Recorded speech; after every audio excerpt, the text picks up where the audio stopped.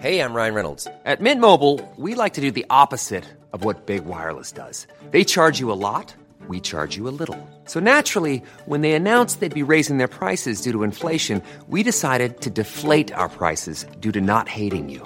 That's right. We're cutting the price of Mint Unlimited from $30 a month to just $15 a month. Give it a try at mintmobile.com/switch. $45 up front for 3 months plus taxes and fees. Promo rate for new customers for limited time. Unlimited more than 40 gigabytes per month. Slows full terms at mintmobile.com. Hiring for your small business? If you're not looking for professionals on LinkedIn, you're looking in the wrong place. That's like looking for your car keys in a fish tank. LinkedIn helps you hire professionals you can't find anywhere else, even those who aren't actively searching for a new job but might be open to the perfect role. In a given month, over 70% of LinkedIn users don't even visit other leading job sites. So start looking in the right place. With LinkedIn, you can hire professionals like a professional. Post your free job on linkedin.com/people today.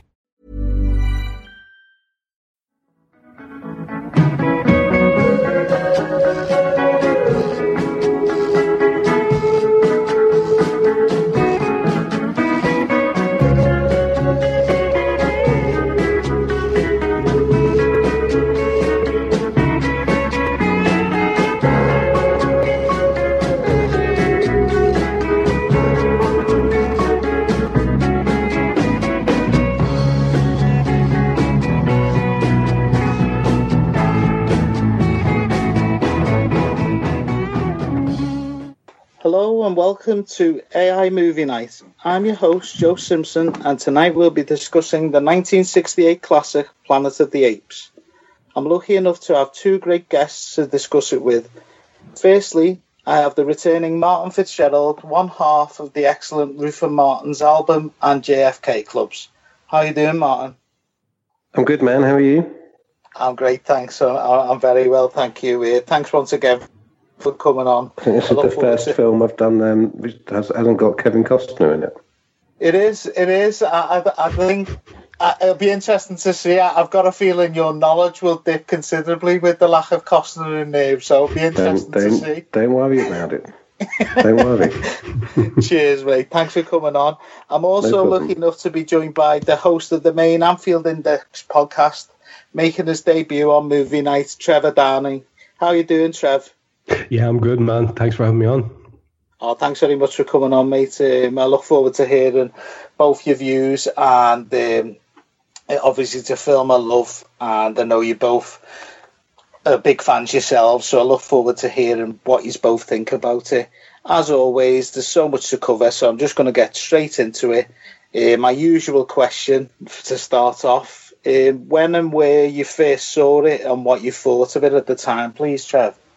Well, yeah, I suppose I was probably around 12, 13. The local TV channel were showing the whole sequence of the films on Friday night at about 9:30, 10 o'clock. So it was a kind of a treat for myself and my brother, and we used to gather up all the goodies and we really look forward to it. You know, my parents had friends around, so we basically moved the little TV, the little remote control into the room, and it was a whole big occasion. But the movie itself, the first one in particular, I just pretty much dumbfounded me, I'll be honest with you. It led to all sorts of pre-stoner conversations that that would have been far better facilitated by the aid of some sort of herbs of some sort, but it left just an indelible impact on me. Just not only for the ideas in it, which were obviously kind of mind-blowing in and of themselves. When you're that age and you're kind of semi-sentient human, you want to engage with that type of thought. And I read lots of comics. I was an avid reader, and 2000 AD was a big one of mine. So science fiction was obviously a very big thing as well. And, the ideas in that were massive, but it also had a big impact on me in terms of, I remember thinking, that's the kind of stuff I'd like to do. And I kind of have tallied with it over the time, over the years.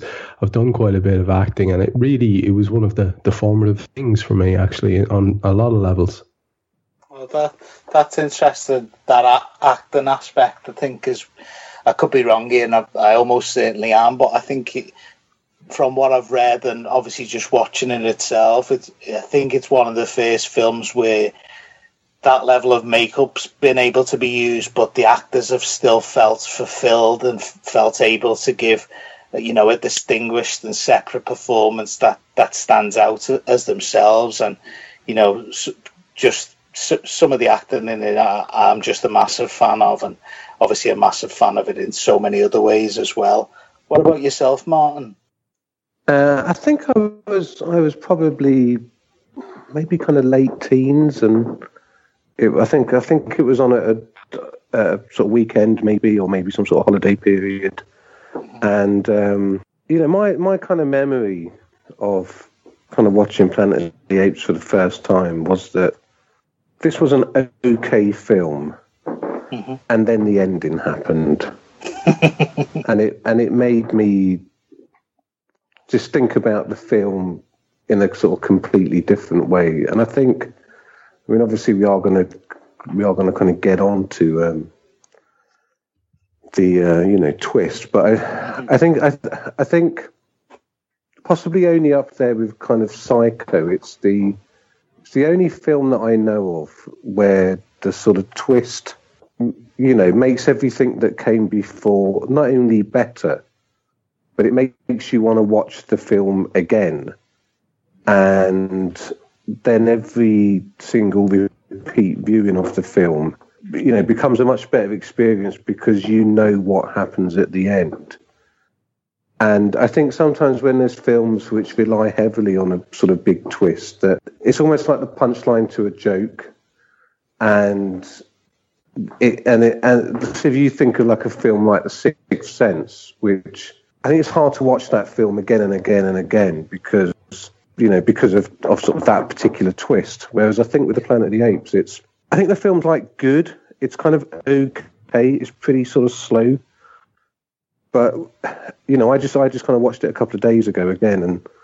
And when you watch it again, knowing what you know, it just makes everything entirely different, I think. So I just have a kind of memory of kind of being entertained by a film. I didn't think it was a great film, but then the ending happened and it kind of changed everything. Yeah, I know exactly what you mean there. I think you've called that right there. The ending, as you say, sometimes this doesn't happen. It works in the opposite direction, but the ending elevates every single bit of the film and adds so much more to so many of the lines and just so many of the things that are happening in the different scenes. And I wonder, I remember seeing something recently where apparently the DVD has a photo of the Statue of Liberty bit on the front, and it's just like, come on, at least make the effort. I know obviously it's been used in The Simpsons and stuff, but at least try and hide the ending from people who haven't seen it, because it does make such an impact to your viewing. I think I watched it. I always bang on about this, but I think a certain bit of magic has been lost from films and TV to some extent anyway, in terms of we can access pretty much anything whenever we want. And I think I watched it as a teenager. I just stumbled across it on a Friday night, I think, on BBC One. And I think it may even have already started. And because you had such limited channels, you just, if you saw a film on, half of the time you would just give it a chance anyway, just because it was a film. And I just remember watching it and really, really enjoying it and being sort of taken away to that place. And then, as you say, when that ending happened, the impact on me was massive. It's just, I couldn't believe how clever it was, how clever a reveal, and just, as you say, the impact in terms of how it changed the rest of the film was just massive for me anyway, definitely. Obviously, you touched on some of this, Martin. It's over 50 years old and still loved by many. It's got the people who love it are like hardcore. Obviously, I know you wouldn't be one of those people, but I know you like the film. What do you think it makes it so well loved for those people who absolutely adore it? I don't really know. I don't really know. I mean, I think it's one of those. I don't know if people really love it because it's like a science fiction film. I mean, obviously, it's probably a question for Trevor. He was talking about the sort of impact that it sort of had on him in terms of, I guess, some of the philosophy behind the film. It's a really simple film. There's something weird about it. There's something weird about it in the same way that I think there's something a bit weird about Jaws.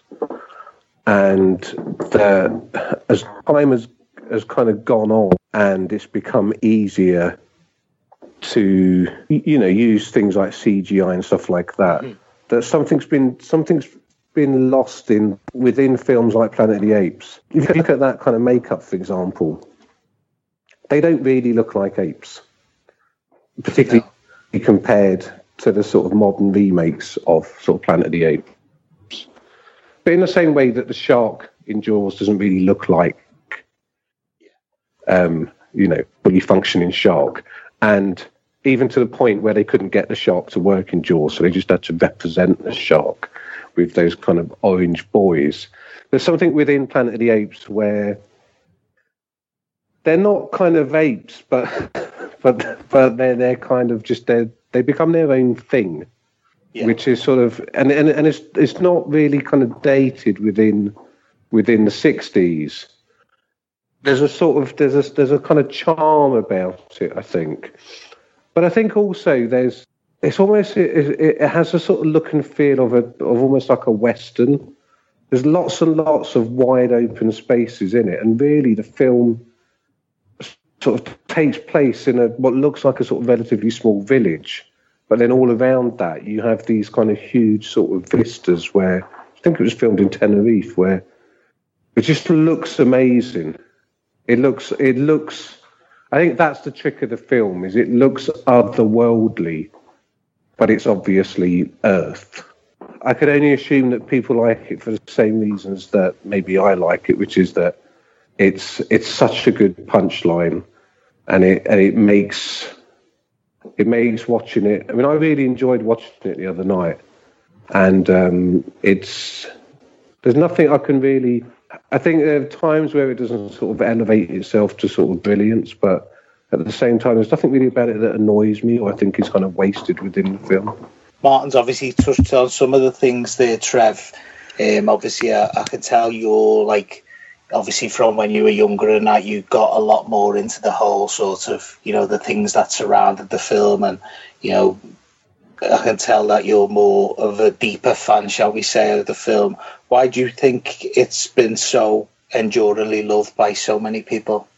Well, if anything, it's grown on me more as the years have gone on. I think Martin is right to talk about, you know, the impact of the ending. That's sort of the one sort of universal thing that everybody can hang their hat on and say, well, look, there's no taking away from that. But I'll be honest with you, as the years have gone on, it's all the stuff around it that I would prefer, and I've really enjoyed even the most recent viewing of it in preparation for this, to see if there's anything that I'd forgotten, and I hadn't.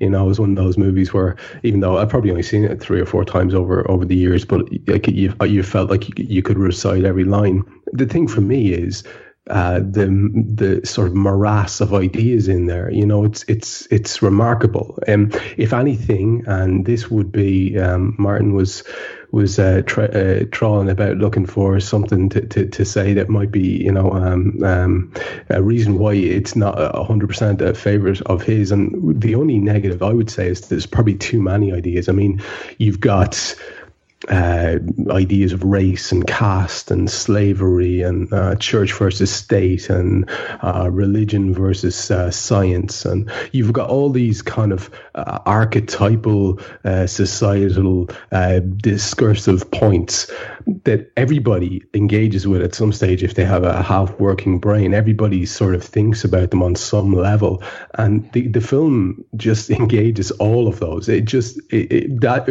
me, the only thing I would say that's perhaps a weakness is it takes everything and throws everything at the wall. There's so much going on there in terms of the societal issues amongst the apes, like I say, the caste society within the ape civilization itself.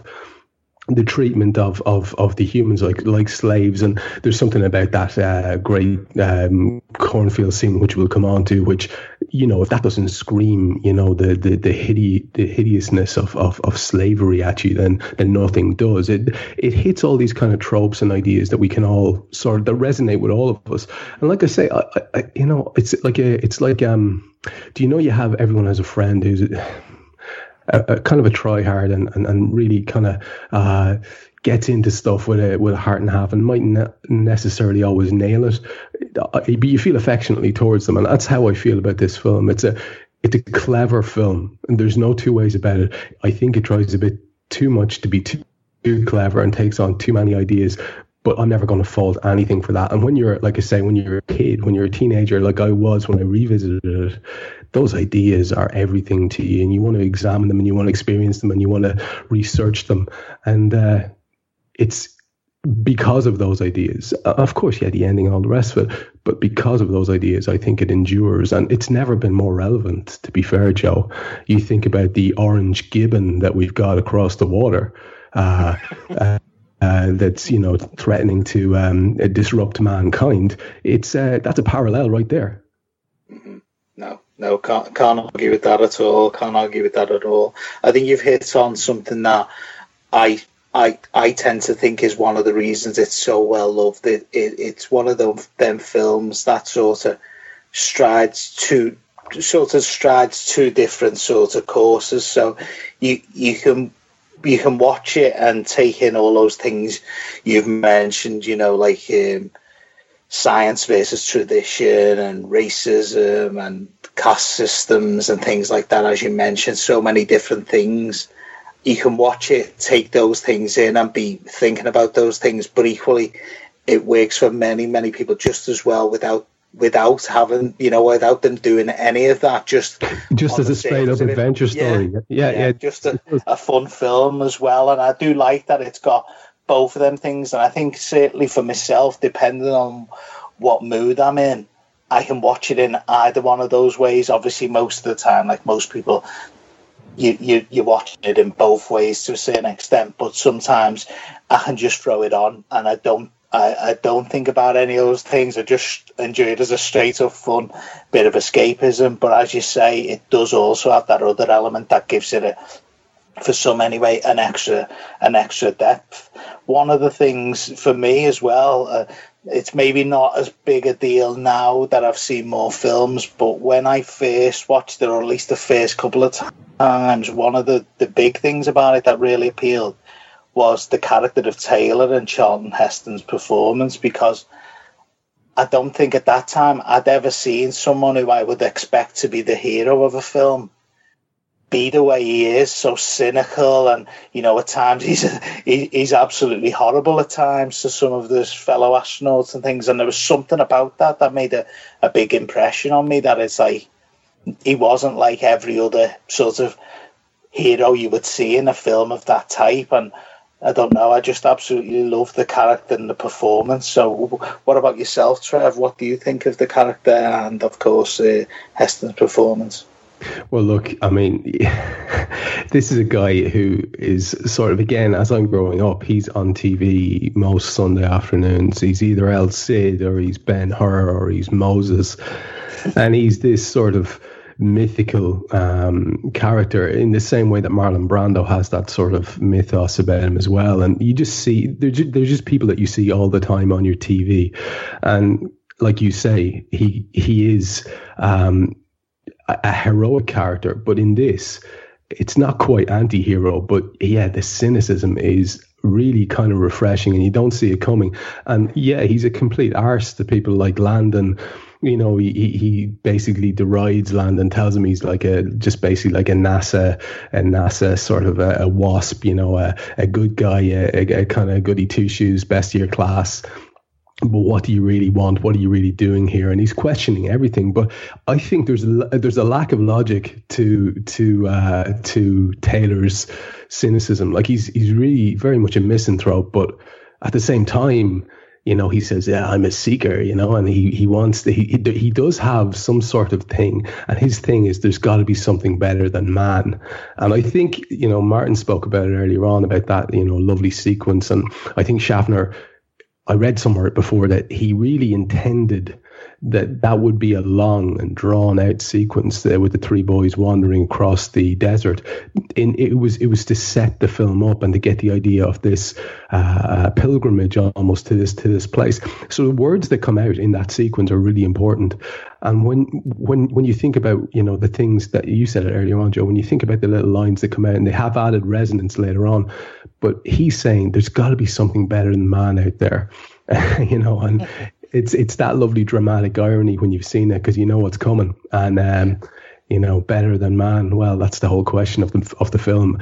Look, Charlton Heston himself, like I say, he is this sort of larger than life character, and you can't separate out the different parts of him. For me, I think Charlton Heston, like I say, I think Ben-Hur, I think Moses, I think that wonderful cameo he did in Wayne's World when he talks about that lovely to me, that's some of his best work ever, I'll be honest with you, because there's something that's come into him there as an old man, and it came into, in the same way that it came into Johnny Cash as a performer.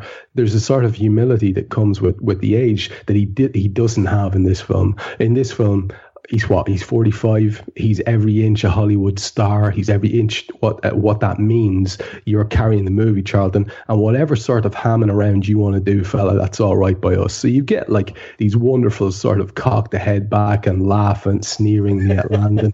You've got this wonderful stuff where he's like, pounding the ground with his fists, and everything, I have to say, is hammy as bejesus. And I love Charlton Heston, but that is overacted to within an inch of its life. The whole performance, there's nothing naturalistic about it. It's coming, and when you think about it, it's 1968. We're coming out of the era of Jimmy Dean and Brando changing everything. But then you go and you look at movies from that time, and you look at those guys, they're just sort of breaking the wall. Naturalism's only coming out, and he's only sort of, and he's even more old school. So I don't know.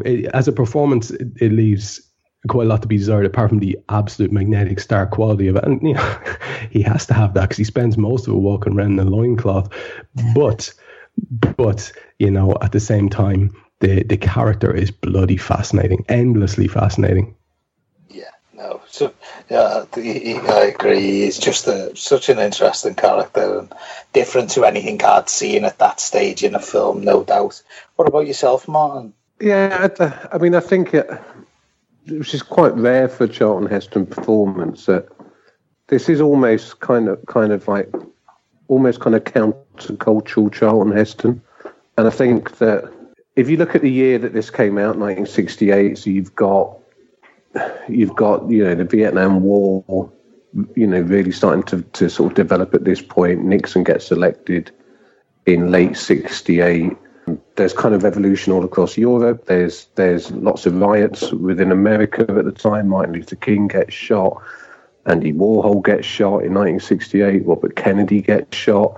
It's like a big year for the kind of counterculture movement within the States. And you have Charlton Heston playing a character which almost seems like one of those kind of anti-hero sort of performances from the 70s that you associate with maybe Jack Nicholson, Robert De Niro, and those kind of early Clint Eastwood films as well, where his whole thing in this film is kind of anti-authority, and he has all of that stuff with I think it's Julian or Julius, where he keeps on encouraging the sort of the kind of young chimpanzee not to listen to people that are older. And of course, we look at this now and we think, Charlton Heston's an old guy. He almost kind of reeks of kind of conservative America. But actually, in this film,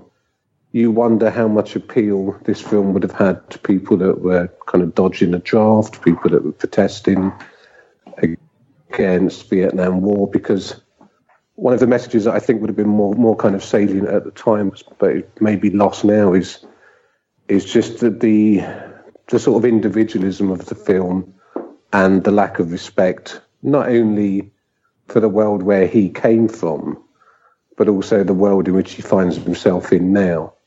And I think that must have kind of resonated to a sort of late 60s audience. But it's weird. It's just weird to have Charlton Heston playing that type of character. Totally agree. And funnily enough, I was watching some of the DVD extras, and I think it was Kim Hunter, it may have been, who basically said the nickname they gave him on set was Charlie Hero. And and it's funny because, like, obviously that is exactly who you were playing. I know, obviously, we've said how he's still the hero in this, but some of the things he's coming out with, and like the lack of compassion or any real sadness for the female astronaut, there's nothing like that, and he's just got contempt for so many things. And one of the things that highlights that, what you're saying about countercultural, particularly in that time, is where he just laughs at the American flag. He's sort of the opposite of, you know, the more of a standard idea of what an astronaut would be. He's like the opposite in this, and I just love that contrast. Obviously, there's so many characters in this who are interested in different ways. Another two of the main characters are Cornelius and Zira. Have you got any thoughts on their characters? And it sounds really funny talking about monkeys in this way, but have you got any thoughts on their characters or the performances of McDowell or Hunter Martin? I think before we get on to them, it is important to sort of say about this film, right, that this is a film called Planet of the Apes, right? So that would have already had my attention as a film, because it sounds like, it's like when there's a really old story about how they were trying to get the funding for Zulu, and the guy who directed Zulu was having a piss once next to this famous producer called Joseph Levine, and he said, "What are you working on at the moment?" And he said, "I'm trying to get this film going about Rorke's Drift, about this battle in South Africa. I'm trying to get funding for it. I'm having a really bad time." And the producer said, "What's it called?" And the director said, "It's called Zulu." And the producer said, "How much money do you want?" Because it's such a great name, right? And I think Planet of the Apes is a bit like that. It's like there's at that point there was no other films about a sort of planet full of apes. So once you've got that title, when you watch this film for the first time, and bearing in mind that it is 1968 and it's now 2017. Is that you can really mess that up. You could look back on that, you know, maybe like people look back on, I don't know, Thunderbirds or something and go, okay, I can see what they were trying to do, but God, it looks naive and it looks cheap now. But, so when you watch it for the first time, and obviously you see the astronauts, you see them walking through the desert, and you must be, there's an element of you where you're thinking, okay, I know there's going to be some apes soon, and maybe you hadn't seen a trailer. These apes better look good, because this film's quite good so far. I quite like the characters. Please don't fuck this up when the apes turn up. And I have to say, to me, like, it's almost better than the ending.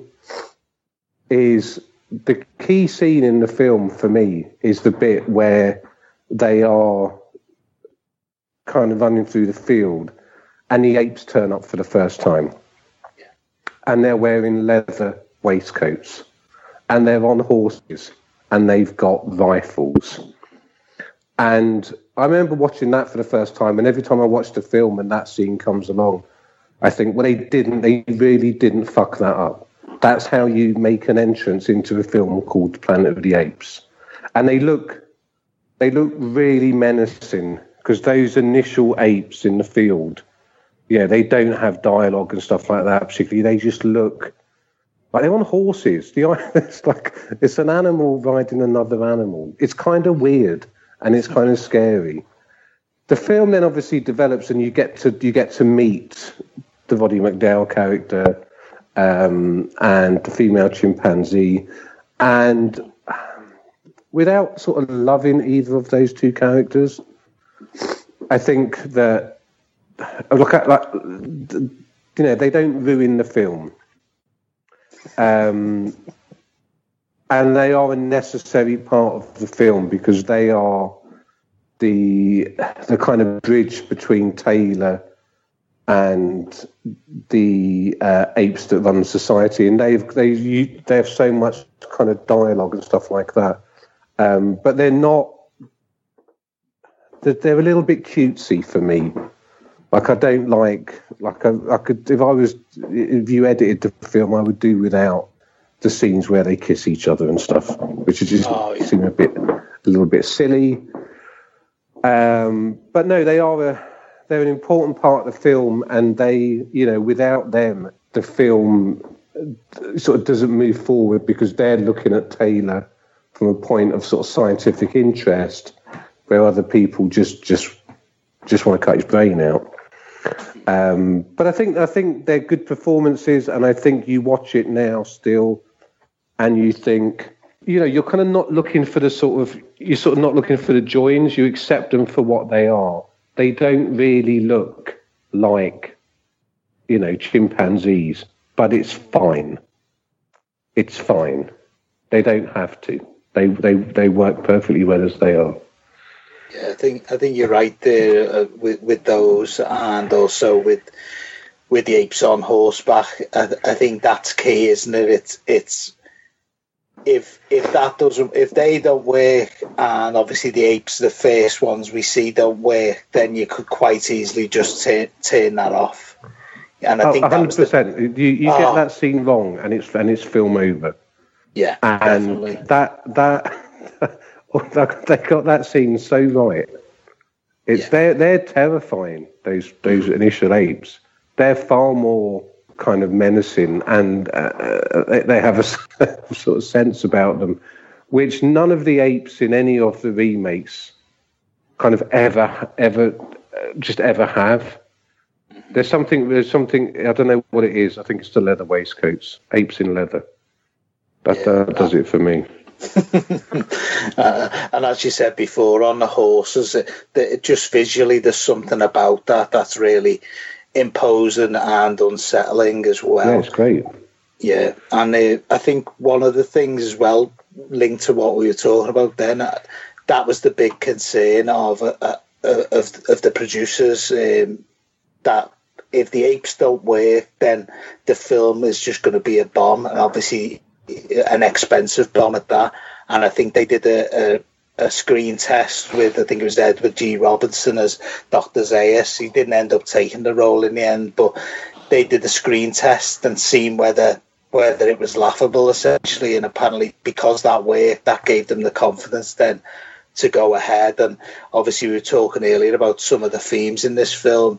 It's such an achievement to be able to use apes in a film and be able to have some of these discussions about, different philosophical things, and it worked because, as you rightly pointed out, it could have absolutely been laughable, and the idea of any of those things being linked to the film, any of those themes would just be crazy. But because it worked so well, obviously it succeeded massively. What about yourself, Trevor? Oh, sorry. I think just sort of on that, I think it is a kind of blessing in disguise that they probably were nervous about how the apes would come across, because it allows them to work on the script. It allows them to work on all the other aspects of the film that they can control. Mm-hmm. And to sort of compare it to Jaws again, I remember reading once about how he could never get that shark to work, and the film was going over budget and everything. And it was during that time when they were trying to make the mechanical shark work that they worked on a lot of the script for, like, Jaws. So those scenes within the sort of boat where they're talking about their scars and all that sort of stuff, really great moments in Jaws. Mm-hmm. They come about because the shark doesn't work. Yeah. And I think that you imagine them making Planet of the Apes, and they're sitting there a little bit nervous about the apes in a way that the people doing the remakes aren't. Yeah. And you imagine them thinking, well, let's just get everything else right. And then hopefully, if we do a decent job with the apes, it'll be fine. So I think that's a blessing in disguise. Yeah, no, totally agree. It's that whole cliche, but often true, about necessity being the mother of invention, and also sometimes restrictions helping you to sort of be more creative in another way. And I think one of the ones on this it reminds me of is, I think the original plan was to have the apes live in a futuristic city with, you know, flying cars, I think, if I remember right, but definitely a futuristic city. And it was the fact that they didn't have the money to pull it off made them go with what they went with in the end. And I just think that works so much better than the other version would have. Obviously, we'll never know, but my instinct would be what they ended up having to do was a much better way of going about it. What about yourself, Trev? In relation to the makeup and the two characters you mentioned at the start? Yeah. Well, to be honest with you, that's a good point that Martin makes, is that initial impression is kind of all important. And when you see, armed gorillas on horseback, that leaves quite the impression on you, no matter what age you are. And if that doesn't work out of the gap, then you're in trouble. And I think the gorillas work better than any of the other apes, just on a technical point. You saw that you referred to that 1966 screen test. I saw it at some stage as well. And I think it's Edward G. Robinson, as you say, and he's got these horrible mutton chops, and he's playing Dr. Zaius, and you've got Charlton, and he's lounging about in a safari jacket, and then the two chimps come in. I think one of them's Josh Brolin, and then the girl who ends up playing Nova, Linda Harrison, and they only did the bottom half of their faces. And they gave $5,000 to this screen test to see how it would go. And I mean, you can imagine the eyebrows getting raised left, right, and center, because I think a massive thing was, like you said, please don't laugh at this, maybe laugh with us if we're doing funny stuff, or again, the phrase that I think Martin used there, the cutesy stuff from Zaius, or from Zira and Cornelius. Yeah, I get it. You could do without it. I don't know necessarily does it have any negative effect, because the idea was that you sort of, in an ironic fashion, that you humanize them as much as possible, so that they're very, very relatable for people. And the little kiss or whatever, whether you think it's a little bit much or whatever, I understand the motivation behind it. I get it completely. But that guy who does the makeup for it, the guy who is ultimately responsible, he used to make prosthetics or whatever in his for army veterans, John Chambers. I mean, he's responsible for Spock's ears, I believe, as well. This is a guy who's created something, genuinely striking. And, again, you can say maybe the chimp one doesn't work as well as the gorilla or the orangutans or whatever. But to me, the two characters, the two actors, they emote, and they said themselves they had to really overact with their faces so that those gestures would come through. And so it is a little bit kind of mimey. It's a little bit the kind of shite I used to see when I went to various acting camps and classes and stuff like that. I never lasted any longer than a week at any of those things, because it was always go over there and be a tree. And I just, at some stage you just want to just slam the door and walk out. And that sort of actory thing came out very, very much from Roddy McDowall and from Kim Hunter. But, they are good actors, the two of them. And Kim Hunter, last time I'd seen her, she's Stella, in Streetcar. That's, that's someone who can do the job well. That's someone who knows how to deal with a raging beast in front of them, a kind of a guy in a torn top shouting and roaring. She knows how to deal with that. And it was just interesting from that point of view to when you think about the characters. But that's after the event. I have to say it didn't grate with me at all at the start, except that I found their movement a bit mimey, and that was their interpretation of how a chimp moves. Fair enough. But the effects themselves, I think you'd have to say was a sort of a glorious success. And if you remember, this is the same year that 2001 Space Odyssey came out, and I have definitely read reviews of Kubrick's movie where the review centered around, well, to be fair, Schaffner's apes are far better than Kubrick's apes, and it's a better film as a result of it. You know, and people mocking and laughing at that opening section of 2001, which does go on a bit, let's be honest. The Dawn of Man section, not quite the opening section, but the Dawn of Man section. So already, Schaffner and the boys here had one up, and I think it stood to it. You know, it was like 33 million in the box office at the time, which can't be bad.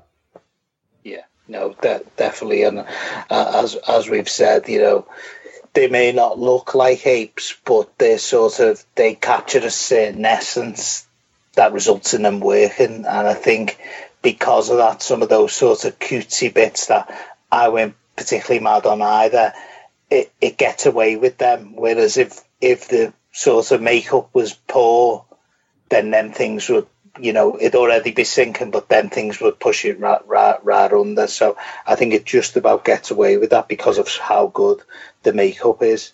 Well, did you suspend your disbelief? You know, totally. It's the key question. It always is with a movie that's high concept. Did you suspend your disbelief? And I think from the minute you see the boys on horseback with guns, you've done that, and that's a win. Yeah.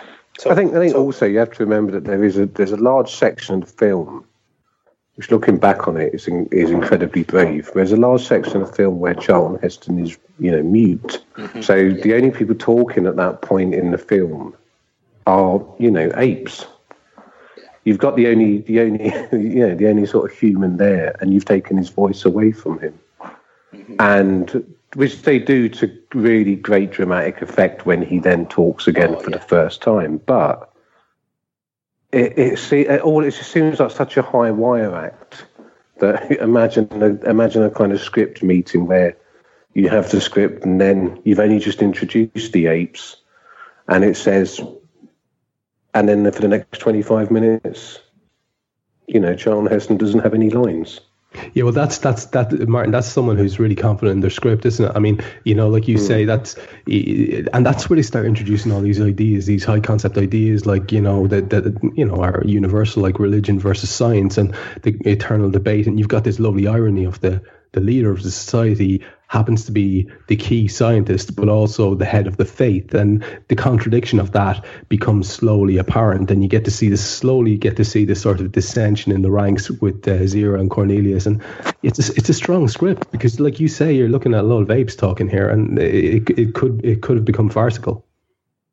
Yeah, and I think it's just a really good move that they kind of muted him for that 20-25 minutes, because it does allow you as the audience to kind of just go through the same thing that Taylor's going through, where you're sort of understanding what's going on within this, you know, society.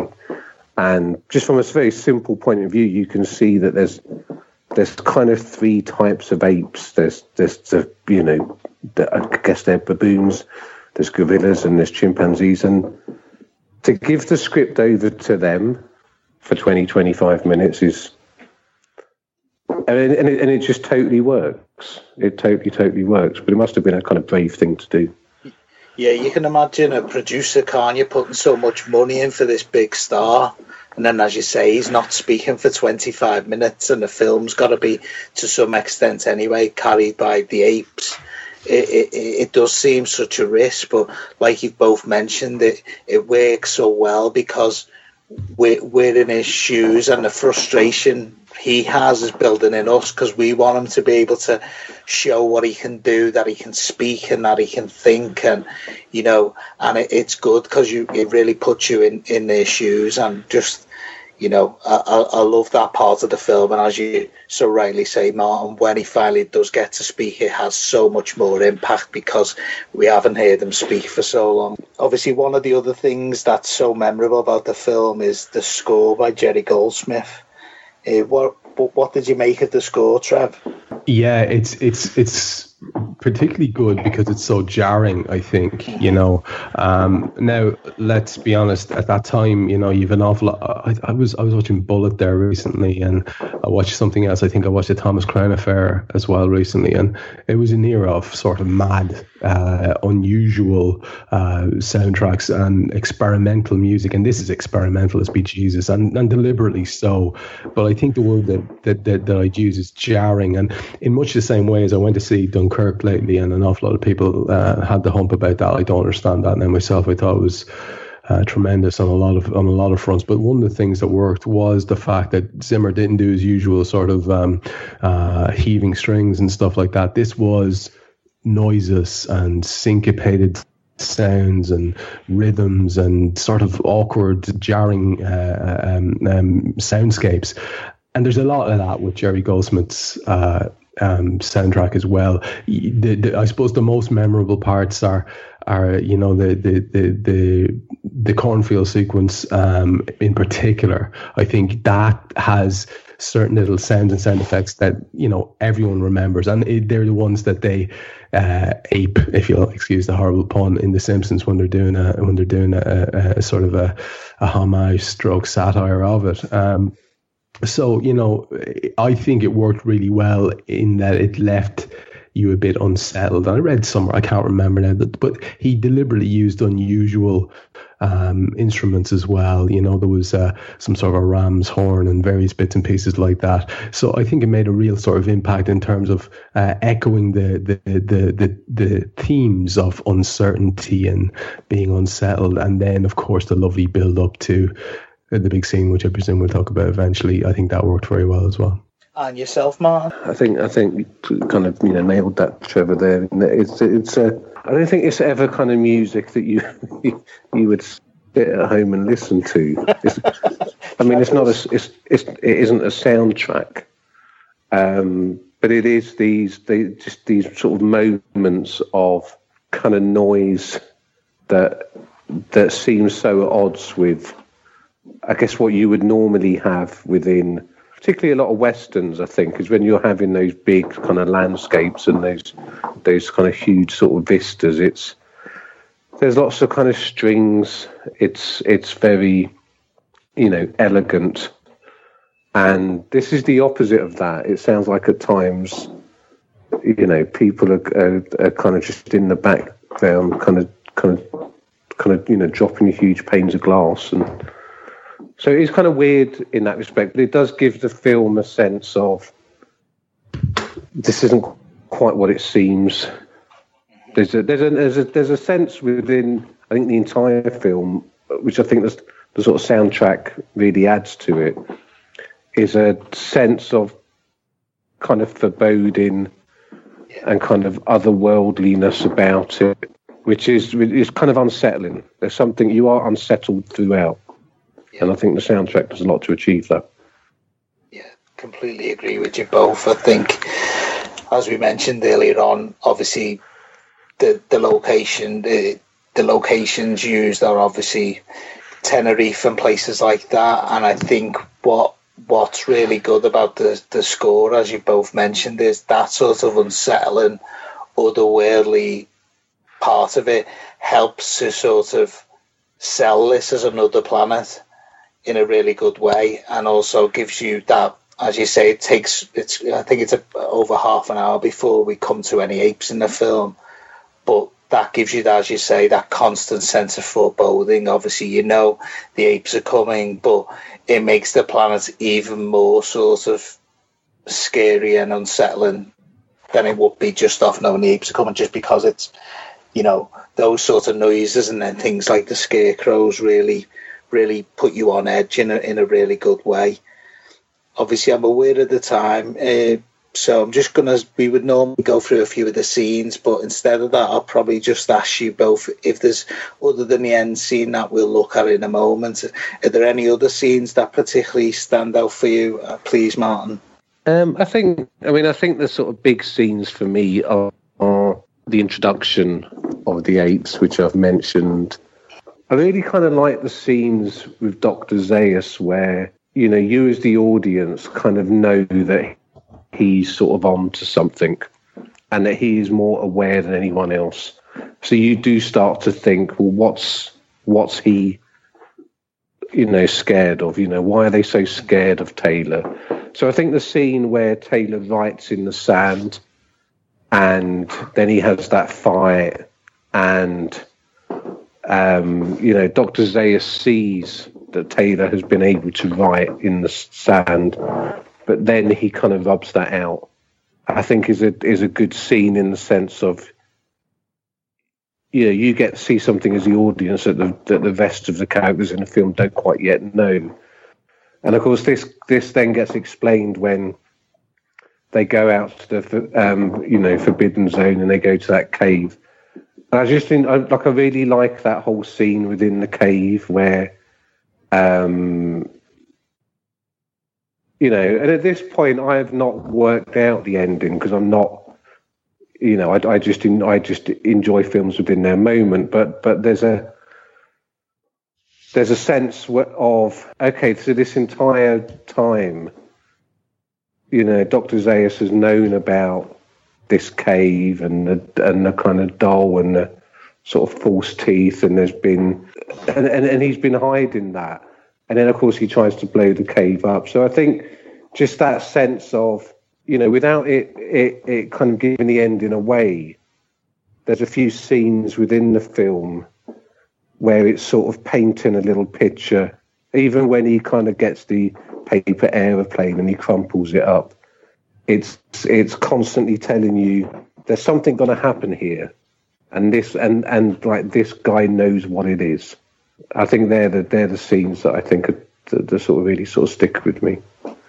Yeah, I love all those bits and Zaius' character, and I love that line as well where he basically says, "You may not like what you'll find," and it's sort of, the showing the full extent of his knowledge of what's to come for Taylor, and just a very interesting character, and some great scenes you mentioned there. What about yourself, Trevor? Is there any scenes we haven't touched on that stand out for you at all?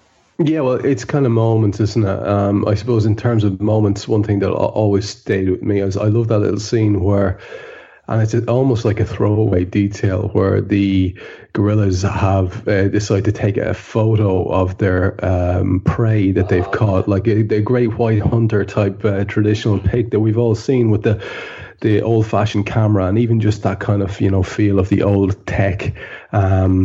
Nothing. There's no real logic to that whole society in terms of how they drew it together, and there's no timeline to it that makes any sense at all. But it just kind of works for some strange reason. Like the idea of a camera, that particular type of rifle, the fact that they're on horseback, the fact that they're living in some, actual based on a troglodyte Turkish village that actually exists. None of those things kind of add up. But then you see those little moments, and that one really stood out for me. It was something I loved. The sledgehammer irony of it. I liked as well the little scene between Zaius and is it Lucius at the end, where it's kind of Lucius is that, like Martin referred to earlier on, that kind of he's been spurred on by Taylor's sort of iconoclastic, that don't trust anyone over 30, all that stuff, and Lucius says something like about what is it, why must knowledge stand still, or something like that. What about the future? And Zaius just goes, I think I may have just saved it for you, and I love that as well, because it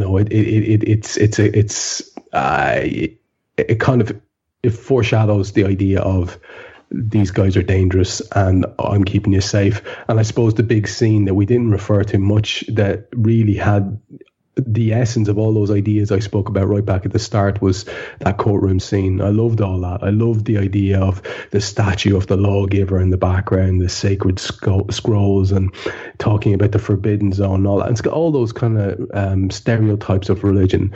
Everything that you see in any religious paradigm is there. And it's just, that really spoke to me, I have to say, and made me start asking questions about, I was brought up as a really, really traditional Catholic. And even from that stage, you start asking funny questions about, really, like, this seems like a story. And you see all the parallels with other stories. And I have to say that resonated very, very strongly with me. And, even at one stage, Zaius calls Cornelius an apostate. And, having seen Scorsese's little movie there recently as well, all these things kind of come together in your head. So, yeah, that was very powerful for me in terms of those ideas that we spoke about before. Yeah, no, I'm a big fan of that trial scene as well, and there's something powerful about it, particularly when you first watch it and seeing, like any sort of belief taken to extremes. It was so powerful seeing, how little anything he had to say meant to them. No matter what he said, he couldn't win. When you watch it for the first time, you're hoping he can talk his way to get some sort of reason from these people, or should I say orangutans, I don't know. But, you're hoping that he can sort of reason with them. And it just becomes clear right throughout that trial scene that there is nothing he can say or do that will in any way reach them, because their level of fear, and they just don't want to believe. And obviously in Zaius' case, he knows the real truth. And but that's why it resonates so much, like, with audiences who watch it today, because all around the world you've all these ideologies, these everyone got their own version of a story that they believe in, and these really firm ideologies, and this hatred and this intolerance that we see everywhere, and all of those themes are there shouting at you from that film. And of course they would be, because you're not far out of Bay of Pigs and Cuban Missile Crisis and Reds Under the Bed and Duck and Cover and all that kind of nonsense, and here we are again. Yeah. Did you know there's a weird thing that that the actors that were made up as orangutans, and the actors that were made up as gorillas, and the actors that were made up as chimps, when they weren't like filming, when they were just having some downtime, they all kind of hang out together in their own kind of ape species. This is true. It wasn't planned. It just happened that way. Were they going method, do you think, Martin? So all of the orangutans kind of just sort of hung out with each other, and all the chimpanzees hung out with each other. Brilliant. And I think if you're making that film and you're walking into the canteen and it's like an orangutan table and a gorilla table, I think you're thinking, what the fuck's going this? Well, here's a question for you. Here's a question for you, Martin. Where would you go? I think the gorillas are great lads. I think, I think it's like, if I could have any part in this film, I said it's the first gorilla on the horse. That's like you'd not be known for it, but what a part that would be. But it is weird that like talking about some of the themes of the film that I guess unbeknown to the sort of actors, they're then kind of playing that out, and they're just hanging around with like, so there was no cross-pollination of the ape species amongst the actors when they were just hanging out between takes. That's pretty weird. Yeah, it's fascinating, because I know obviously in a lot of films they sort of encourage that type of thing to build up sort of enmity or differences within groups. But as you say, with it coming about completely naturally, it just takes it to another level, doesn't it? It's just fascinating about, just so human that we just naturally put ourselves into certain groups, and then that changes things. And now it's fascinating, that, and I must say that reminds me of it's also one of them films that I think this is another reason why it's so popular with the people who absolutely adore it. It's one of them films that's got a great story behind it as well, in terms of how it came to be made and behind the scenes stuff like that. And I think that's definitely part of it. I think it kind of reminds me of like various England squads where the sort of Liverpool players would all hang out and the United players would all hang out. There's a lesson in Planet of the Apes, which, I don't know, England might have won some more tournaments. They need more gorillas. Had people followed that lesson. Maybe that's what they should do in the World Cup. Just watch Planet of the Apes first. I think you've hit on something. It is unorthodox, Joe. I'll give you that. But we may as well try it. Yeah, why not? What's the problem? Yeah, try everything else. What's the worst that's going to happen? They're just going to watch a good film. Love it. I'm glad you've mentioned that, because in terms of humour and things, that's another thing from the film that as well, obviously it's quite a serious film, but there are, obviously you've mentioned most of the scenes I would have mentioned, but I like the little bits of humour. Like there's a bit where at the trial, I think the three orangutans do the expressions of see no evil, hear no evil, speak no evil, little things like that, or where they'll say lines like human see, human do. Little bits like that. It's just got a little bit of everything, this film, for me. Obviously, we've mentioned it so much, that ending of the film, and you've touched on it a little bit, both of you, but obviously it's so iconic. What are your thoughts on that ending, Trev? And did it take you unawares the first time, or had it been spoiled, or... No, I was too young and naive to have had and internet free to have had any exposure to it all. So I was a perfect candidate for the ending blowing me away, and that's why I was stressing early on that. Of course, that's incredible, and it hits you right between the eyes. But all the other ideas in it stayed with me as well, But the ending itself, yeah, it's iconic in every single way that you can imagine. The cinematography is really interesting and kind of inventive with the zooms and the pans across the torch and the spikes on the crown and everything like that. And it's tremendous. You ally that to the soundtrack and then the big reveal. And of course, it's stunning. It's stunning cinema. It's a moment of stunning cinema, and you'd expect no less from a writer who's been responsible for, in Rod Serling, who's been responsible for so many fantastic moments of shock and future shock in his TV show, which we'd be well aware of. But I think the thing with me about this key scene, and I'm just to be a bit contrary about it, is that ironically, every time I see the film, it's the thing that kind of impresses me less and less. And it's not because of a lack of impact, because all those other things are wonderful.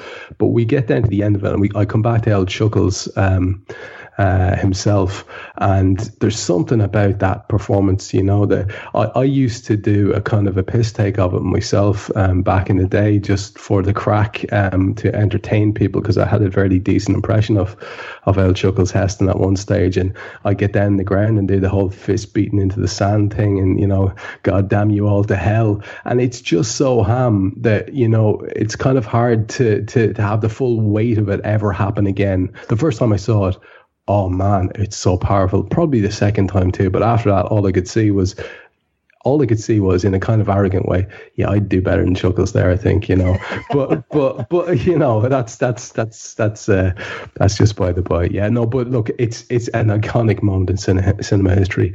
For it has everything, the combination of what you see, of the sort of bravura aspect of the cinematography, and the soundtrack, and the acting, and the reveal. It's a perfect storm.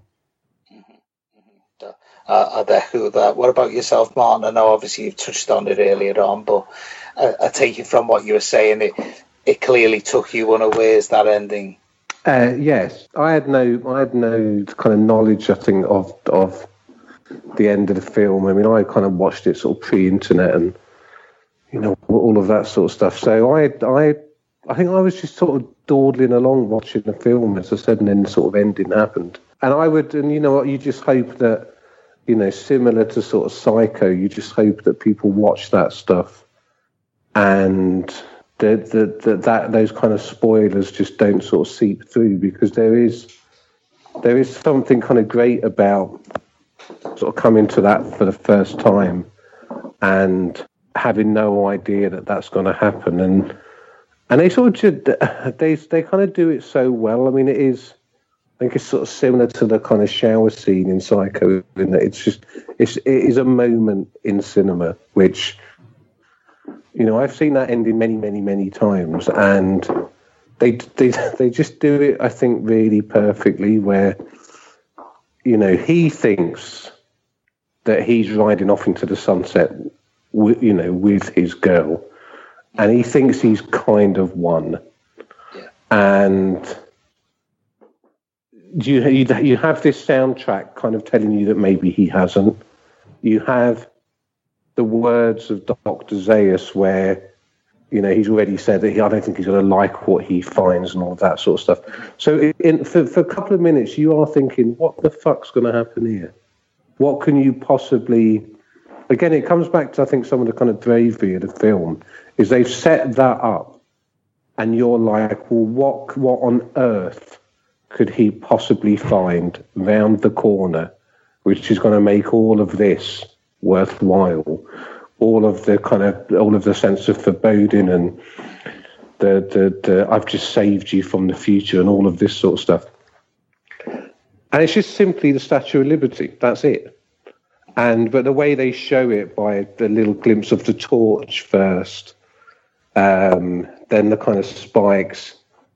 And at that point, I don't know, I can't remember exactly when, but I don't think it's quite clear at that point that it is the Statue of Liberty. Of course, when you watch it back now, you're like, okay, I know what this is.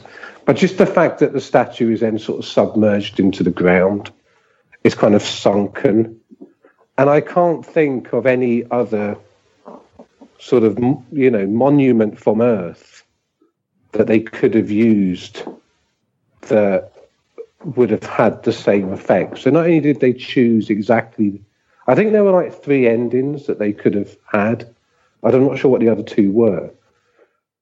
But they definitely chose the right one.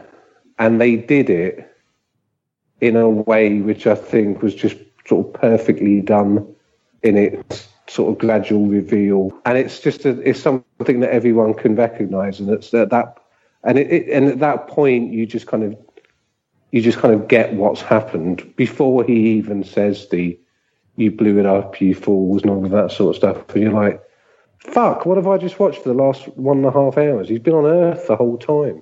Fucking hell. I think it's just a great, great ending.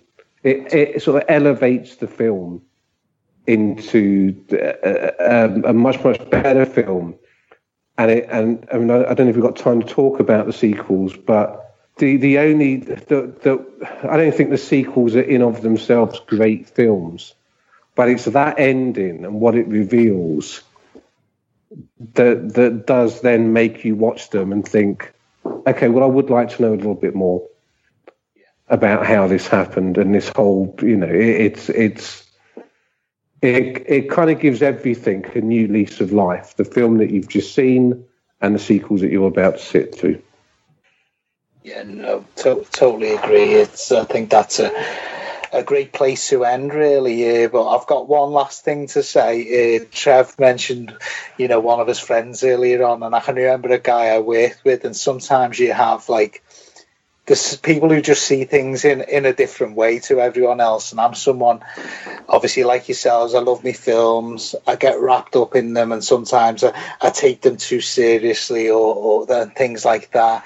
And I was in a conversation once with a few people, and the ending of this film came up, and I was asking again, was everyone, surprised by the ending? And, when someone says something that just takes you unawares, and this guy piped up, he goes, it was obvious they were on Earth. And I was like, why was it obvious they were on Earth? And he went, well, why would they all speak in English? Yeah. And I don't know why it's always tickled me since then. Sometimes people just see something in a different way. But yeah, he had it sussed. Yeah, that's sussed. I think that those people that try to guess endings and those people that think they're like above the twist and they are the worst people in the world, and they shouldn't be watching films. Yeah, they should not be watching films. You just have to just enjoy that stuff. Exactly. And there's nothing to be superior about. I'm not saying this is what your friend did. To be honest, your friend sounds a bit mad. But there are people who watch a film like this and they take it as a challenge to see if they almost don't like the idea that the film will get one over on them. And that's what the film's trying to do, and you should play your part in that by just enjoying the film. Yeah, no, Totally agree. Oh, well, I'd just like to thank you both for coming on and giving your time. I've loved talking to you both. Where can people find more of your work, Martin? About the Planet of the Apes. I have no idea about Planet of the Apes. Ram Ape Club. I have a book that's coming out on September the 7th. You can just Google that. It's called Ruth and Martin's Album Club, and it's by me, Martin Fitzgerald. Yeah, you can do that. You can buy that book. That would be good. If not, you can follow me on sort of Twitter, or just follow me. I live in Nottingham. You can just follow me around Nottingham if you want. That's not something you want to put out there on a pod, Martin. I mean, it depends. It all depends, Joe, who these people are. You know. But yeah, that's. I mean, basically, buy the book. That's a good start. Or don't. Fair play. I'd thoroughly recommend. I don't know if anyone hasn't read either Ram Album Club or Ram JFK Club on the internet, they should check them out. Absolutely excellent work, and I'm sure the book will be more of the same, if not even better, if that's possible. And what about yourself, Joe? It's possible. I like it. That's what I like to hear. And yourself, Trev? Just get over to AnfieldIndex.com. I'm basically sort of, unfortunately, everywhere. God love them at the moment. I'm hosting the main show. I'm hosting Match Review with Jan Malby. I'm doing an interview show again. There's one out with Malby, a two-parter recently that I'm very, very happy with and very proud of. And the man himself's a gem. Yeah, all over that. I do my own AI Audible show where I read the articles of the writers on the website. So there's a lot going on, Joe, that if people want to get to, they'll get all the links on Twitter, on Anfield Index, or on Downey Trev on Twitter as well. Yeah, thoroughly recommend all of those things, and in particular that Jan Malby interview. You know, where else can you get someone who's been in the Daglish era in the 80s, but also at Ajax with the likes of Cruyff, Van Basten and Rijkaard, and it's just a great interview. So please give that a listen. And if you'd like to check out any other episodes of Movie Night, you can you'll get them on my Twitter at JoeSimpson79 or at AI Movie Night, and they're all on the AI app. So thanks very much, everyone, for listening, and thanks again to my two guests. Oh my God. I'm back. I'm home. All the time it was. We finally really did it. You maniacs! You blew it up! Oh, damn you! God damn you all to hell!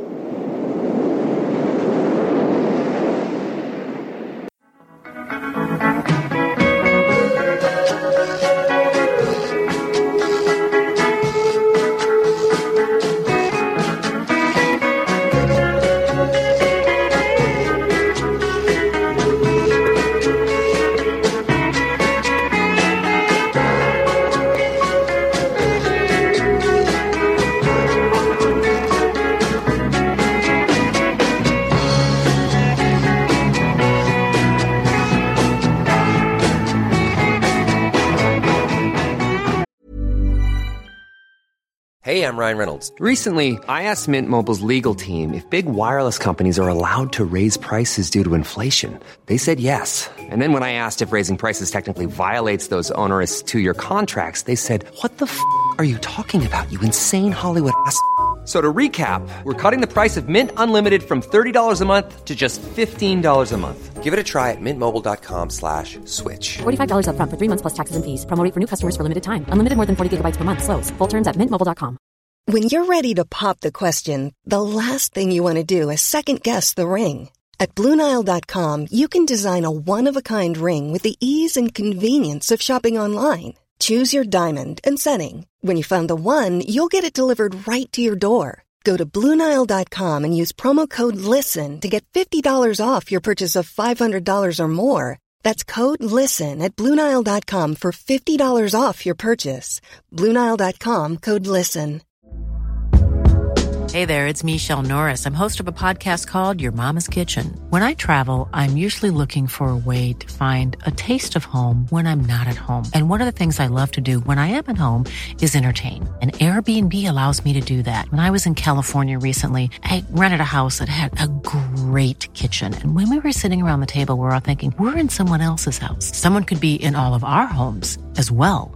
If you have a home, but you're not always at home, you have an Airbnb. Your home might be worth more than you think. Find out how much at airbnb.com/host.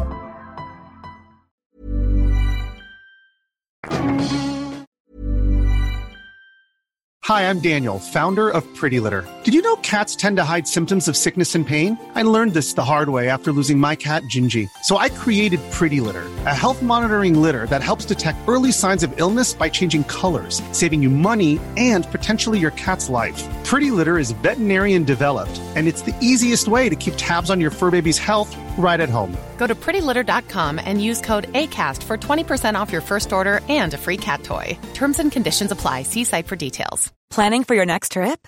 Elevate your travel style with Quince. Quince has all the jet-setting essentials you'll want for your next getaway, like European linen, premium luggage options, buttery soft Italian leather bags, and so much more. And is all priced at 50 to 80% less than similar brands. Plus, Quince only works with factories that use safe and ethical manufacturing practices. Pack your bags with high-quality essentials you'll be wearing for vacations to come with Quince. Go to quince.com/pack for free shipping and 365-day returns. Even when we're on a budget, we still deserve nice things. Quince is a place to scoop up stunning high-end goods for 50 to 80% less than similar brands. They have buttery soft cashmere sweaters starting at $50, luxurious Italian leather bags, and so much more. Plus, Quince only works with factories that use safe, ethical, and responsible manufacturing. Get the high-end goods you'll love without the high price tag with Quince. Go to quince.com/style for free shipping and 365-day returns.